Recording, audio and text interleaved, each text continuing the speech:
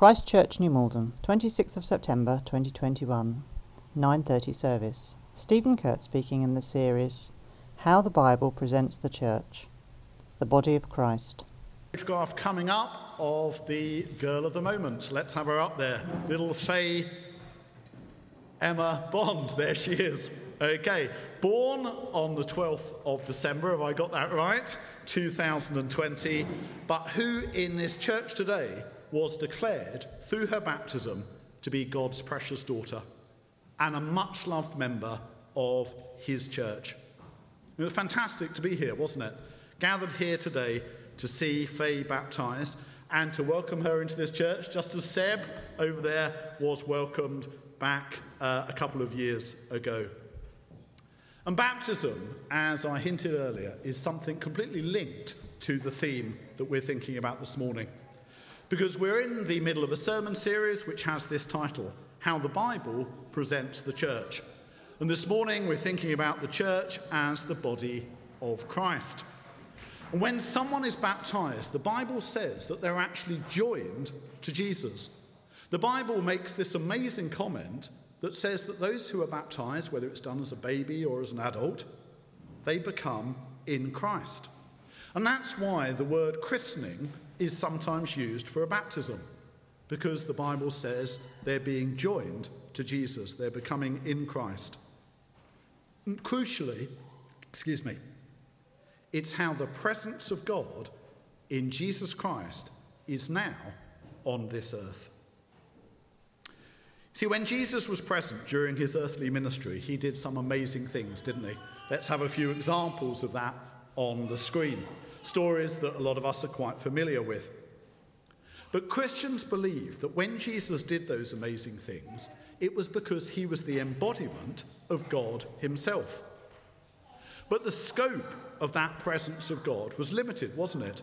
Because however wonderful Jesus was, the presence of God at that point was embodied in just one human being. Everywhere Jesus went, in those towns and villages of Galilee and other places, people saw what the world looked like when God is in charge. But because Jesus was just one human being, he couldn't be everywhere at the same time. But that all changed with two events. That all changed, firstly, with the ascension of Jesus into heaven, and then with the day of Pentecost. I think we've got a picture of Pentecost as well.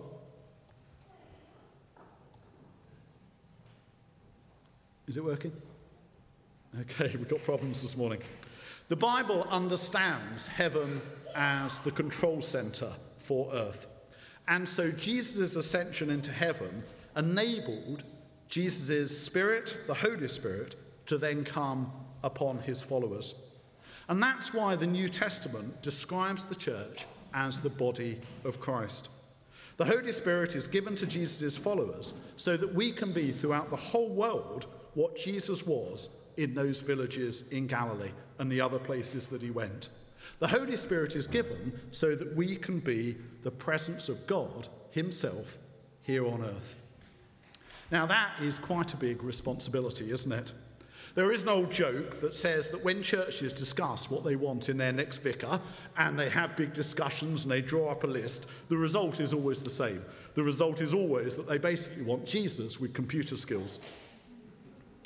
But the fact is that the church, not the vicar's just part of it, hopefully, the church is called to be Jesus. The church is meant to love people as Jesus did. The church is meant to speak the truth fearlessly, as Jesus did. The church is meant to include those people who no one else will love, as Jesus did. The church is meant to heal and forgive and restore, as Jesus did. And just as people encountered Jesus and as a result knew what the rule of God looked like, so people in this world are meant to encounter the church and see the reality of a God who loves the world, a God who loves them, and a God who wants them to be part of his family. But that is a pretty scary challenge, isn't it? How on earth, quite literally, are we to do it? It's through being given the gift of God's Holy Spirit. It's through being given the life of God himself living within us. Just before the baptism, just a few moments before, I anointed Faye, didn't I? I took a little bit of oil and I marked her with a sign of the cross, and we prayed that she'd daily be renewed by God's anointing spirit. And it's the Holy Spirit given to us through our baptism that equips Christians to be the body of Christ. Now, part of the way that the Holy Spirit does this is collective, something that happens to us all, and part of it is personal. Not exactly individual, because that excludes the corporate, but personal to us. The Holy Spirit both incorporates us into the one body of Christ alongside other Christians and in complete equality with them, but it also makes each one of us a unique member of that body. Now, the oneness of the church is really crucial. That's why the word Catholic is still important for those Christians who aren't part of the Roman Catholic Church. All Christians, without exception, and whether we recognise it or not, are part of the one worldwide or Catholic Church. And that is the church that Faye has joined this Sunday. She hasn't joined the Church of England. She hasn't joined Christ Church New Malden. She's joined God's one universal church around the world and down the ages. And Paul says this in his letter to one particular church, the church at Ephesus. He says these words: "There's one body and one Spirit, just as you were called, one Lord, one faith, one baptism, one God and Father of all, who's over all and through all and in all." That's a lot of ones, isn't it? And in that passage that we heard earlier from Paul's first letter to the Corinthians, he says this: "For we were all baptized by one Spirit into one body, whether Jews or Greeks, slaves or free, and we were all given one Spirit to drink." You see, by ourselves, it's pretty impossible for us to be the body of Christ on earth. And if we try it by ourselves, we usually, with the odd exception, won't get very far. But it is a completely different matter when we work together, or even when we just are together. Because that point about Jews and Greeks, slaves and free being part of one body is really important. You see, the first century, and it may be difficult for us to sort of imagine this because it's such a long time ago, but the first century, when all this Christian stuff first started, was a deeply segregated time. Greeks kept their distance from barbarians, that was the name that they gave to everyone else. Jews kept their distance from Gentiles, that was the name that they gave to everyone else. And anyone who was free kept their distance, to put it mildly, from slaves. And into the middle of this deeply segregated world came this odd little group of people called Christians who believed that because of this person called Jesus, they had become one single family. One single family open to everyone without restriction. And the reason they believe that is because there's one God, there's therefore one people of God, there's therefore one baptism into that people. God's love in Jesus Christ, they believed, is for everyone. And it's a deeply attractive vision, especially for people who weren't used to being included, especially for those who were poor or on the margins, who were slaves or who were women. Anyone who was used to not being included with full position suddenly was able to be. And it explains why the church grew at such an amazing rate in those early centuries. And our hope, not just for little Faye, but for every baptised member of this church, and it also goes for those who aren't baptised as well, is that you feel that total security. My older brother and sister-in-law recently, or not long ago, adopted a little girl. Other people in this church have done something similar, taken this amazing step of deciding to adopt a child and surround that child with utter love and inclusion. And of course, what's absolutely clear when people do that is they want the love that they feel for that child to be completely transforming. And that's what love does, doesn't it? When we're totally and utterly loved, love is transforming. And the Bible says that those of us who are Christians, we become adopted sons and daughters of God. That's what happens in a baptism. Faye is fairly obviously her mum and dad's child, but she also becomes adopted into God's family with all of the amazing security that is intended to bring. And God wants that for every single one of us. But we don't just find welcome and an acceptance from God through becoming part of the body of Christ. We also find purpose as well. Now, every single one of us, we need purpose, don't we? We need purpose in our lives for those lives to be healthy and flourishing. That's why redundancy, very sadly, often hits people so hard, particularly when it's unexpected. Retirement can be a real challenge as well. Or those much earlier years when we're younger and we're not totally sure what we want to do with our life. But when we're baptised into the body of Christ, as Faye has been this morning, we receive a commission from God. A commission to work for him in the world. A commission to be a channel of his blessings to the world and to other people in his name. And that involves the Holy Spirit, through our baptism, giving us unique gifts as part of the body of Christ. Now, Faye is fairly obviously still very young. She's only about 9 months old. But that's old enough for Lucy and Dan, when I asked them, to have picked up certain distinctive things about her character. And I asked them about this by email during the week, and this is how they described Faye. Just hold her up, Lucy, so they can see the visual aid. Okay. Smiley, they said. Yep, I think we've seen that this morning, haven't we? Calm-natured, mostly. I think we've only seen the calm-natured. We haven't seen the exceptions to that. Strong-willed, well, she's poking one of her godfathers at the moment. Curious, loves her big brother Steb, and the cat, Baloo. Now, through all of those things, and I'm sure many others, Faye is already a blessing to her family. But the Bible says that God, through his Holy Spirit, gives every single member of the body of Christ special gifts, a special role in the body of Christ that they can therefore bless the world through. Now, sometimes these gifts that we're given can be what we might call natural gifts, which we then use in God's service. So things like being good at music, being good at administration, or teaching, they might come into that category. Gifts that we might think, well, they're sort of natural gifts we've been given, but then they become spiritual gifts as we use them in God's service. But sometimes the Holy Spirit will give people gifts that they never realised that they had. A situation will arise where they have to do something, and they'll realise as a result of that God has given them, through the Holy Spirit, an amazing gift to be part of the body of Christ. So I remember being at a church some 30-odd years ago, and there was a woman in that church who thought that she had no gifts at all. There was a sermon on gifts, a bit like this one, and she went away from church rather glumly, thinking God had given her no gifts whatsoever. And she was very shy and quiet, and she suffered from very low self-esteem. But then the vicar at the time, who happened to be my dad, got her to go and visit someone who'd recently been bereaved, someone who'd recently lost their husband. And as a result of going and doing that, what this woman discovered was that she had a gift for listening. She had an amazing gift, actually, for listening, which is a lot harder than we can imagine.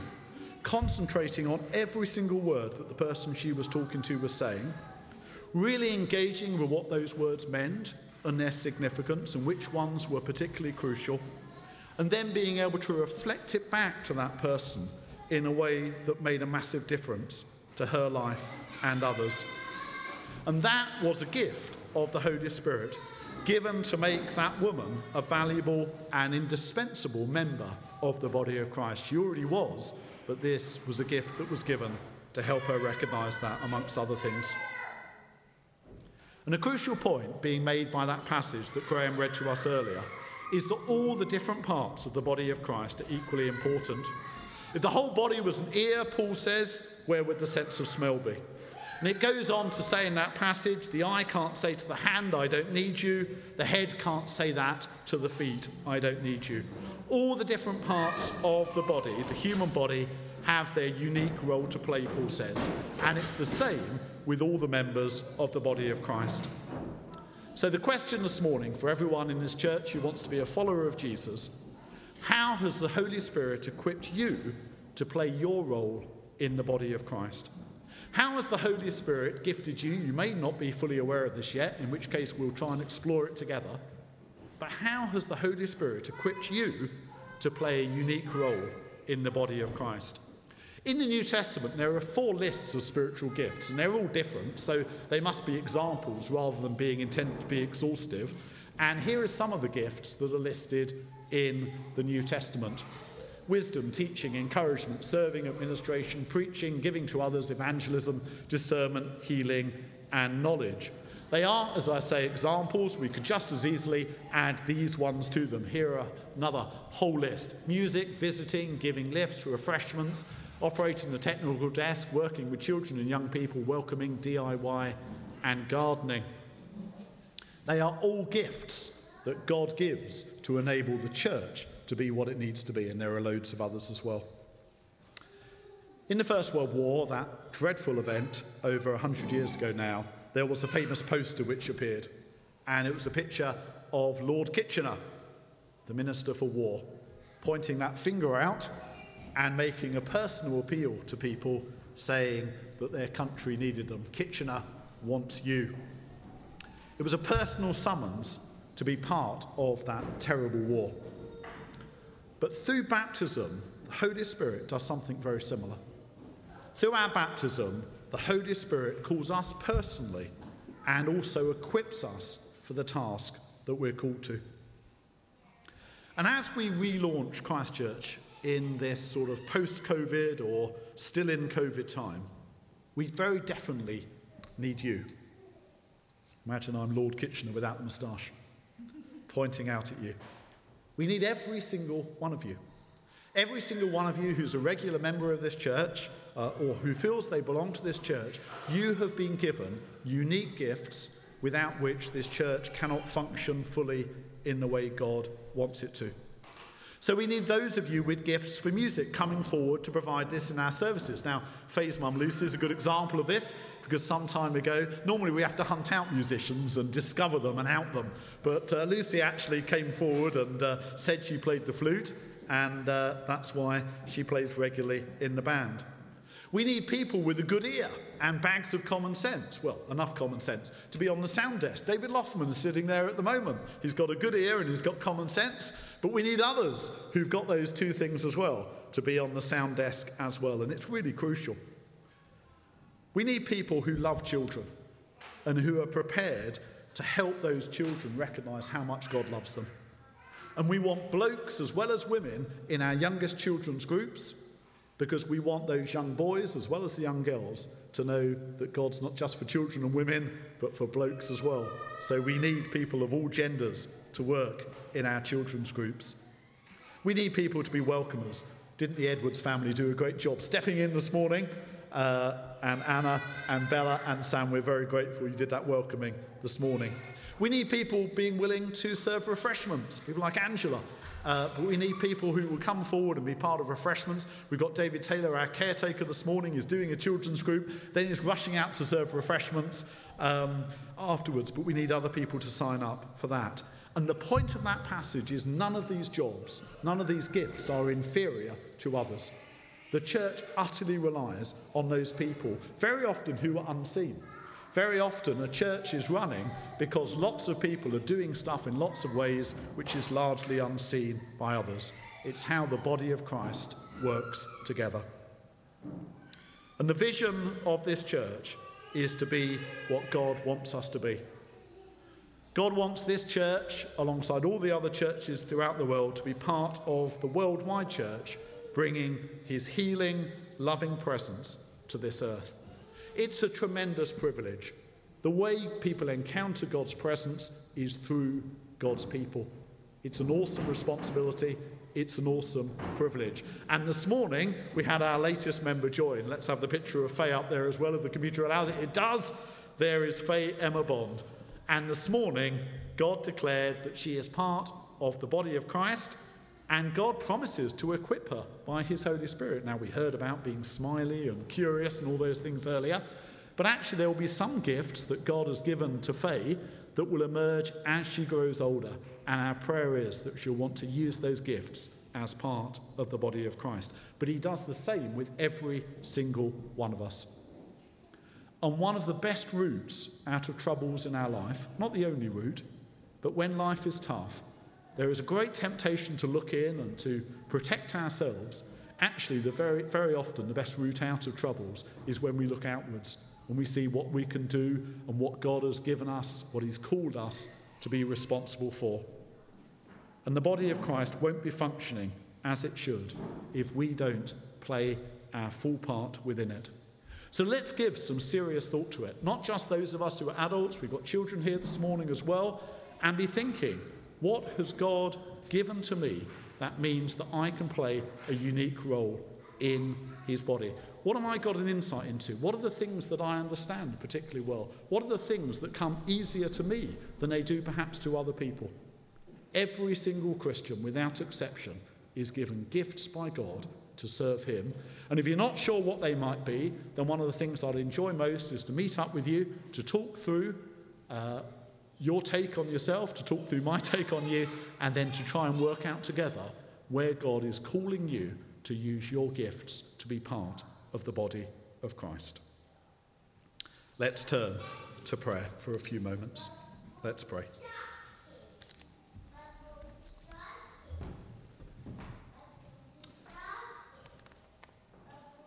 Father God, we thank you once again for Faye's baptism this morning and your welcome of her into the body of Christ. We pray for Dan and for Lucy as they parent Seb and Faye. We thank you for their membership of this church, and we ask that you bless the whole family and use them in your service. In Jesus' name we pray. Amen.